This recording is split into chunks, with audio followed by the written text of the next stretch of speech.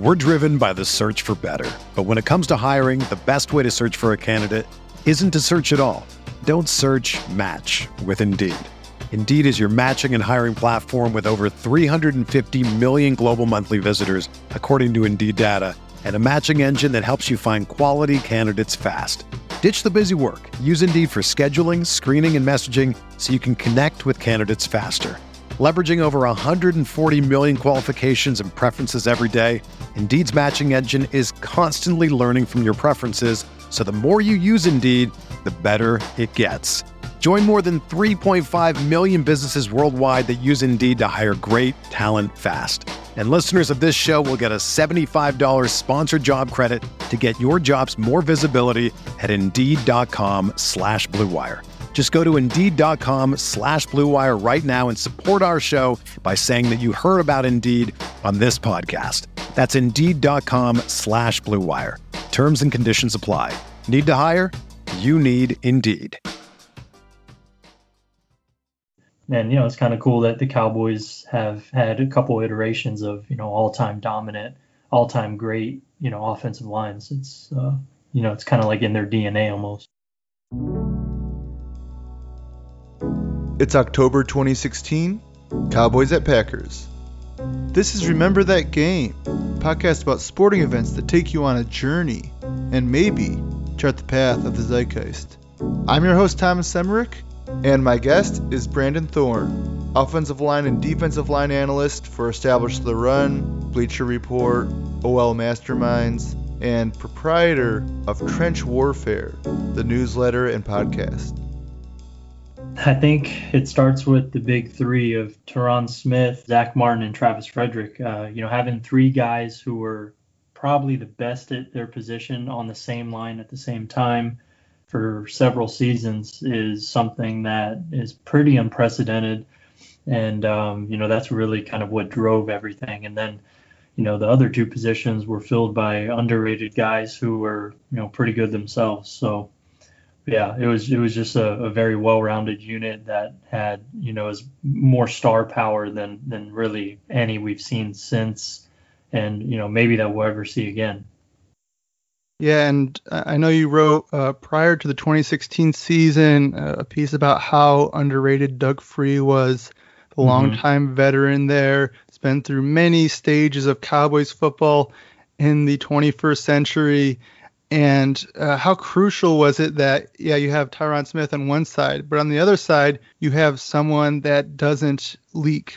Yeah, Free was, probably there's just an interesting dichotomy there with him being the weakest link, because Ronald Leary was a better player at left guard, but not just the weakest link, but also a guy who was very underrated and overlooked because of that. And oftentimes, I think inappropriately or wrongly maligned, because if anybody was going to lose on that line, specifically in pass protection, it was going to be him. So, those losses got magnified, and I think it skewed how, effective he really was overall, relative to the rest of the right tackles in the NFL. It's just on that line, it was kind of easy to pick on him. So I wrote that article, in 2015 or whenever I wrote it, just because I always appreciated his game. He's one of those players that somebody like me who loves offensive line, enjoys watching because he does a lot of little things well. And he's really good at compensating, for his deficiencies. And I love seeing players like that who maybe are at near the end of their career or are just athletically limited. His case was, he had a variety of injuries that he had, that had taken a toll on his body. So he had to really figure out ways to get the job done that were unconventional. I think he was very savvy and a smart player. So, it just takes a closer look to appreciate somebody like that. So that's why I did the article. And yeah, he was, he was good enough to keep that line, to the point where they were the most dominant line of the decade. And all things considered, I think he was probably an average starter. And Going into this game, the Cowboys and Packers, both with only one loss going into Week 6. Cowboys lose Roma right before the season, have a fourth-round rookie, Dak Prescott, starting the team off 4-1. They were only 25-1 for Super Bowl odds heading in. Packers at an NFC best 8-1, and they go into Lambeau and start making that statement early. And as they're building out their lead, there's some plays that you actually highlight. Travis Frederick gets across and clears Clay Matthews out of the hole. They run some outside zone there, I believe. How crucial was Travis Frederick to making this whole thing sing? Yeah, I mean, Frederick, for me, I think he was the best center in the league from almost the moment he stepped into the NFL, but more so probably beginning in like 2014, 15, definitely 15. And I think 15, 16, and 17, he was the best center in the league. I think with him, to me, the thing that stood out the most was his play strength. You just don't see a lot of centers that are able to generate the amount of movement that he was able to do at the point of attack. He was extraordinarily strong and powerful as well. And then that's on top of being very smart, very tough, just a well-rounded player in terms of pass protection and run blocking, could do it all. And I took a strong liking to him because also he was the worst athlete in the NFL at the center position, according to the combine, which, I generally just think is very overrated for offensive linemen, at least, the athletic time drills and stuff like that. So it was cool for me to see and to kind of, bring light to that, fact, the fact that this guy is, quote unquote, the worst athlete in the game, according to the combine, yet you see him in space, picking off linebackers, in space, picking off defensive backs even at times. And he was just, his play speed was elite. And he's a great example of what mental processing can do for how fast a guy plays the game. So he had it all, and he was dominant for several years there. And, he was the best guy in the league. Yeah, I remember you scoffing slowest 40 time among centers, sharing that clip of him getting outside to take Clay Matthews out on a Zeke 30-plus yard run in the first half. Cowboys get out early, some backfield motion, throw them off, especially on an early touchdown to Cole Beasley on the out. Cowboys end up getting up 10-6. Travis Frederick, as you're saying, had the best center in the game around that time. And I know you're also writing mid-2016 and during that season how Zach Martin at right guard, the best right guard in the league. And then you have Ronald Leary at left guard in your thread of clips there. You talk about how Tyron Smith and Travis Frederick on the pin and then the two guards on the pole. How crucial was it to have zero weak links, not at right tackle with Doug Free, and then not at left guard either when Leary and Zach Martin on the move? Yeah, I mean, the unit can have five guys who are, average or better, then, you can have a functioning offense. But what made the Cowboys so special was not only did they have that, but then they had three elite guys and then a guy in Leary who had some very good elements to his game, really as a run blocker. And just what they were able to do in the running game with him and the other three was just really, really special. So, it was just so unusual for an offensive line to have as many strengths as they did, and their entire offense was built around it. And it's kind of cool that the Cowboys have had a couple iterations of all-time dominant, all-time great offensive lines. It's it's kind of like in their DNA almost. And how far does their current iteration have to go to have their weaker links be as strong as what they had in Leary and Free? You got Connor Williams at left guard. Lyle Collins has come along, is probably one of the stars there now. But then, new center, and it looks like Joe Looney, and then Connor McGovern might be factoring in there as well. These supporting players, along with the big three, how far do they have to go to kind of reach the, solid above average level that Free and Leary brought? I mean, I think Connor Williams is the closest. I think he's made some strides.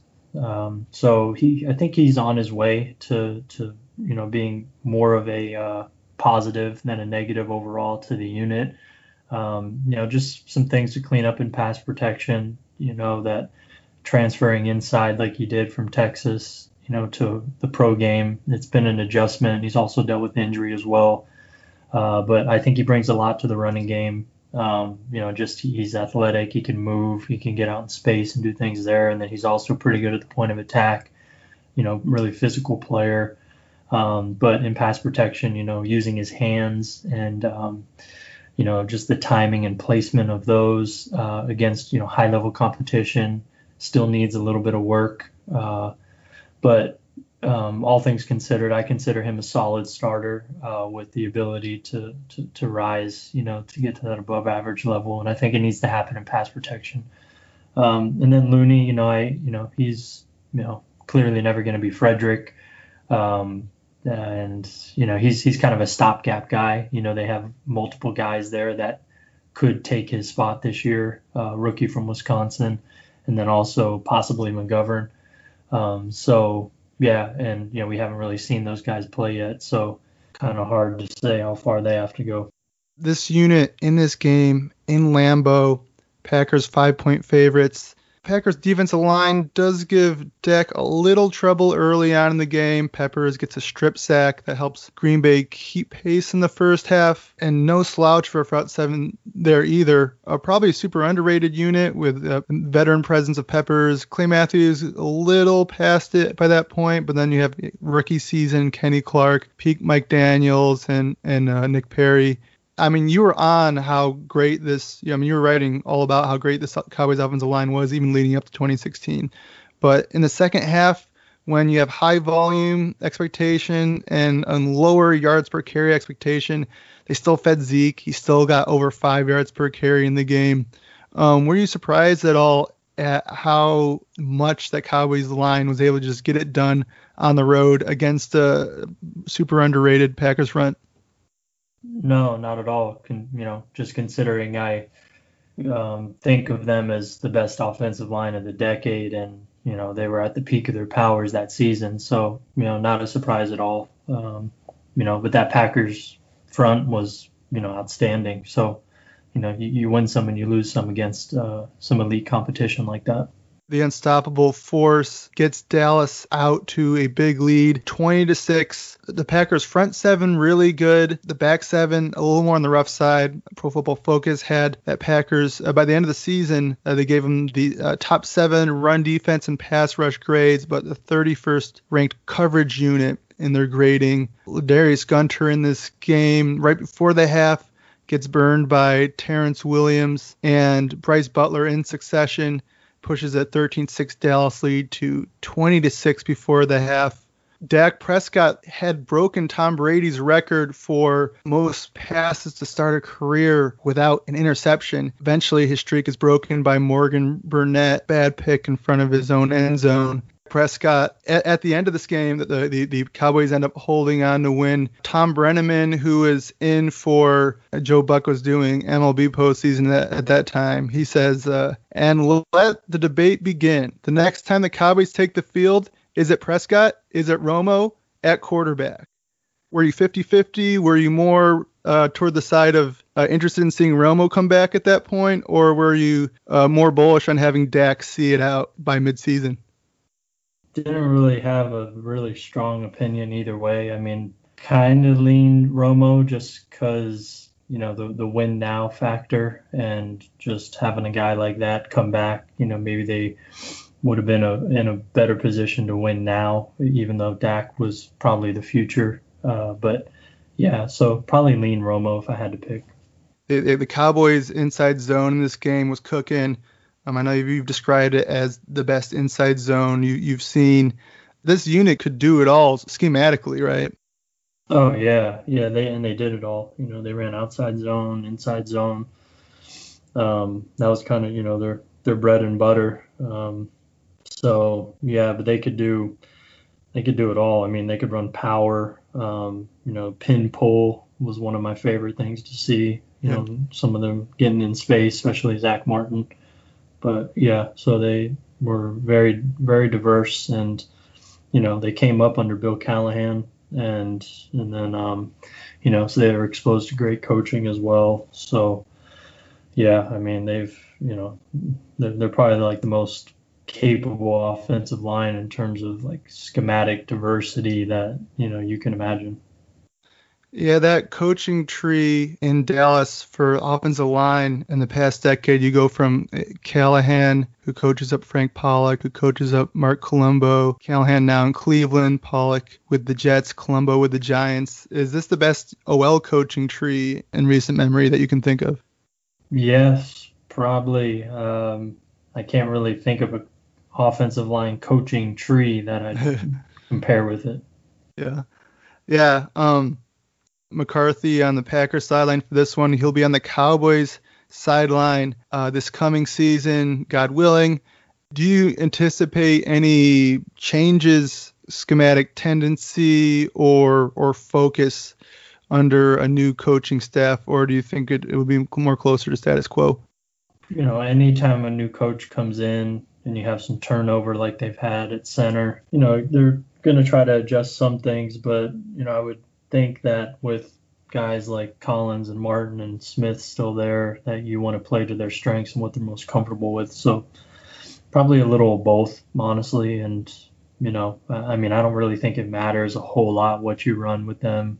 As long as, you have some balance, then, I think they'll be able to kind of execute, whatever it is that they decide to run.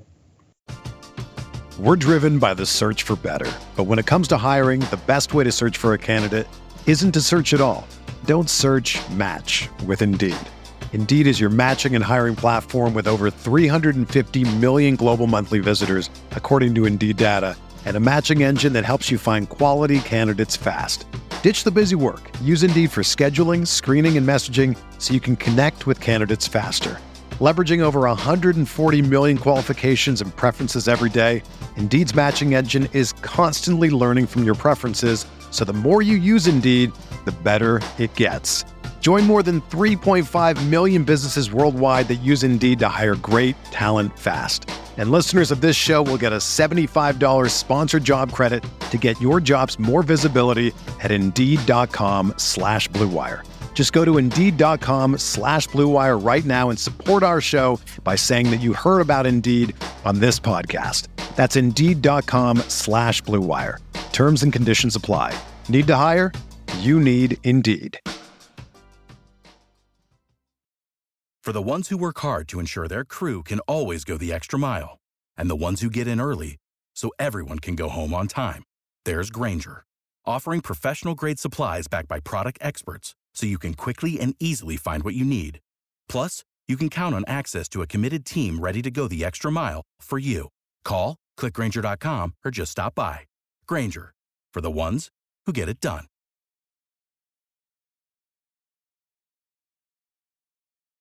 Yeah, and on the other side, McCarthy's coaching that Packers offensive line. Bakhtiari had some stretches of the best pass blocking out at left tackle at certain points in recent years. And then you just had a steady group across the board. Treader, Setter, and then across TJ Lang, Ryan Balaga at right tackle. Do you feel like Aaron Rodgers, his type of maneuvering in the pocket, undersells or oversells how good this offensive line was?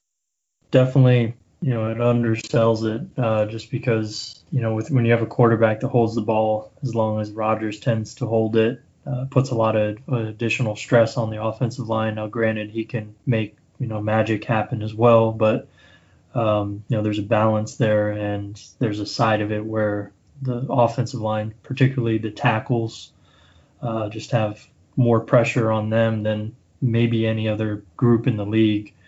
So, yeah, I mean, it's a synergistic relationship there that, partly why the tackles have been so good is because Rodgers can bail them out sometimes, and partly why Rodgers is so good is because the tackles bail him out. That's just kind of how it's always been, and that's why I think it's, he's going to have to adjust his style of play this year, because they got significantly weaker at right tackle. So it'll be interesting to see how that plays out. In your 2020 OL rankings, the mid-August, you have the Saints as the number one, the sole unit in the elite tier. Would either of these offensive lines here on this day in October 2016 fall into that elite category if ranked against the lines this year? I mean, definitely the Cowboys, but maybe the Packers too? Yeah, and the Raiders as well from 2016. Right. Those would probably be the teams I think of first. Jackson and Osemele at guard. Osemele also on that Ravens Super Bowl line that could push people around. Yeah, next to Burke and then Marshall Yanda. Dip in play in recent years, but if he's back at his peak level of play, how would his style fit in with the Kansas City Chiefs? Is he a type of player that could potentially make that unit push further up in your offensive line tiers? Maybe I didn't make any changes to their ranking when KO got there. So, because I need to see it from him. Right. The last couple of years, he's been a shell of himself. Yeah. So, we'll see. I think the ceiling is higher now as opposed to having Wiley there. But, at left guard at least. So I think Wiley will play on the right now. So there's potential now. There's more potential for them to rise. But, it's just we have to see what version of Osemele we're going to get because he hasn't really been, that 15, 16, 17 level since 17. So, it's just kind of a wait and see approach. But because the coaching's so great and that's the most offensive line friendly scheme in the league, aside from maybe the 49ers, that's why I still have them where I do. I think they're going to be solid just like they were last year or just like they were the year before. San Francisco, especially outside zone. Would you take the current Niners outside zone against even the not as good as their inside zone, but still great outside zone of this Cowboys 2016? Is this the most beautiful outside zone attack you've seen starting offensive line there in San Francisco?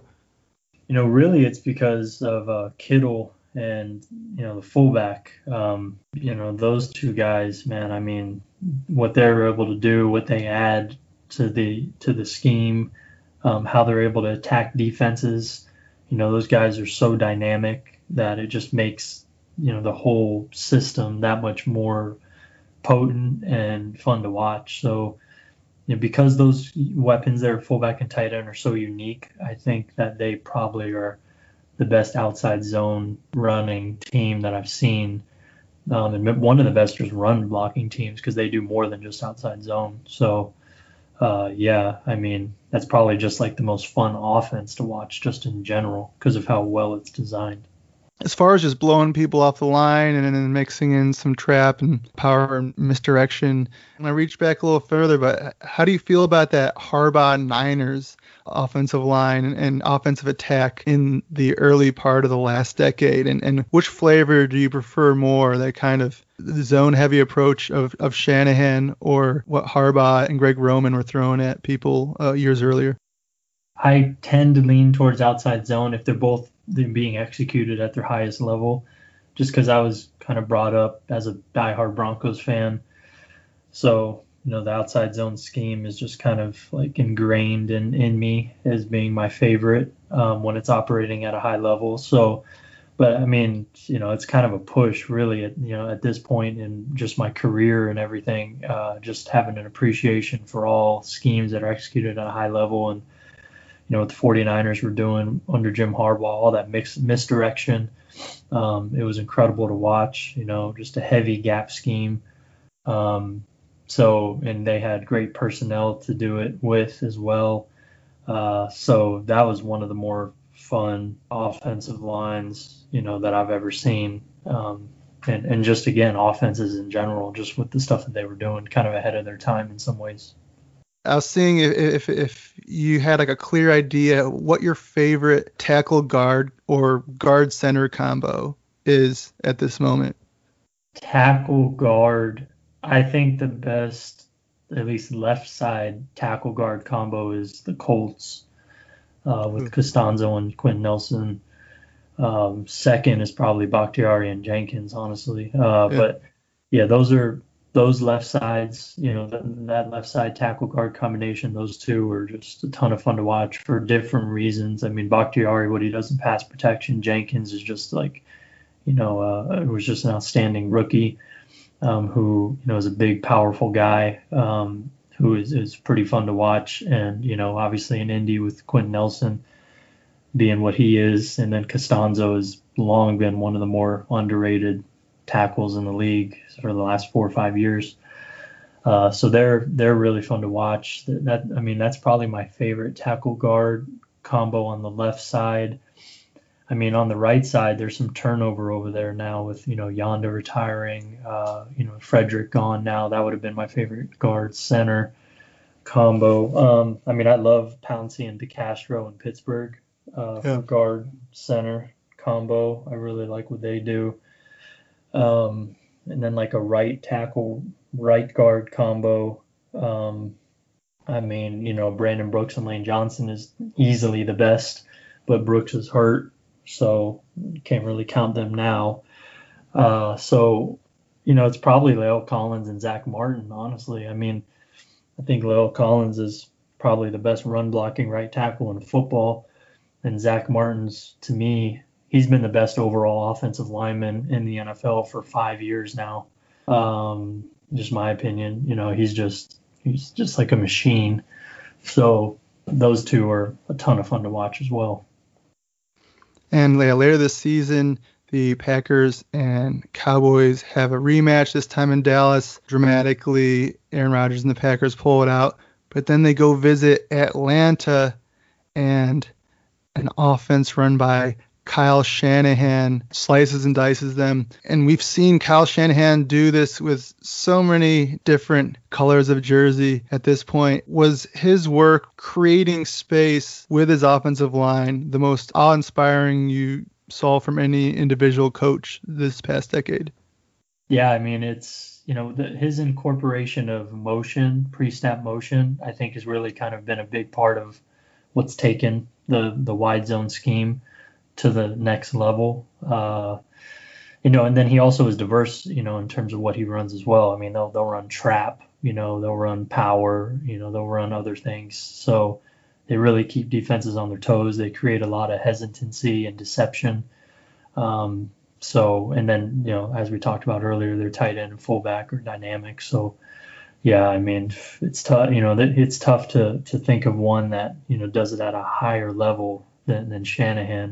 Maybe, I don't know. That'd probably be my first pick, honestly. I just think that offense and how much it helps the offensive line with the things that they do pre-snap, and just, creating a lot of uncertainty in defenses just really helps them. And man, he's just he knows how to find weaknesses in defenses and attack them in a multitude of ways. Combos that are in some of the offensive lines that are in the upper reaches of your rankings over at Establish the Run. Some great analysis. I encourage everyone again to check out his take on every offensive line over there. Which of these units that are near the top, not at the peak of their play yet, or maybe one piece away, but is there a unit you envision getting anywhere close to the quality of the 2016 Dallas Cowboys in the next 2 or 3 years? Not really. Maybe the Saints, because I feel like they're the best offensive line in the league heading into the season.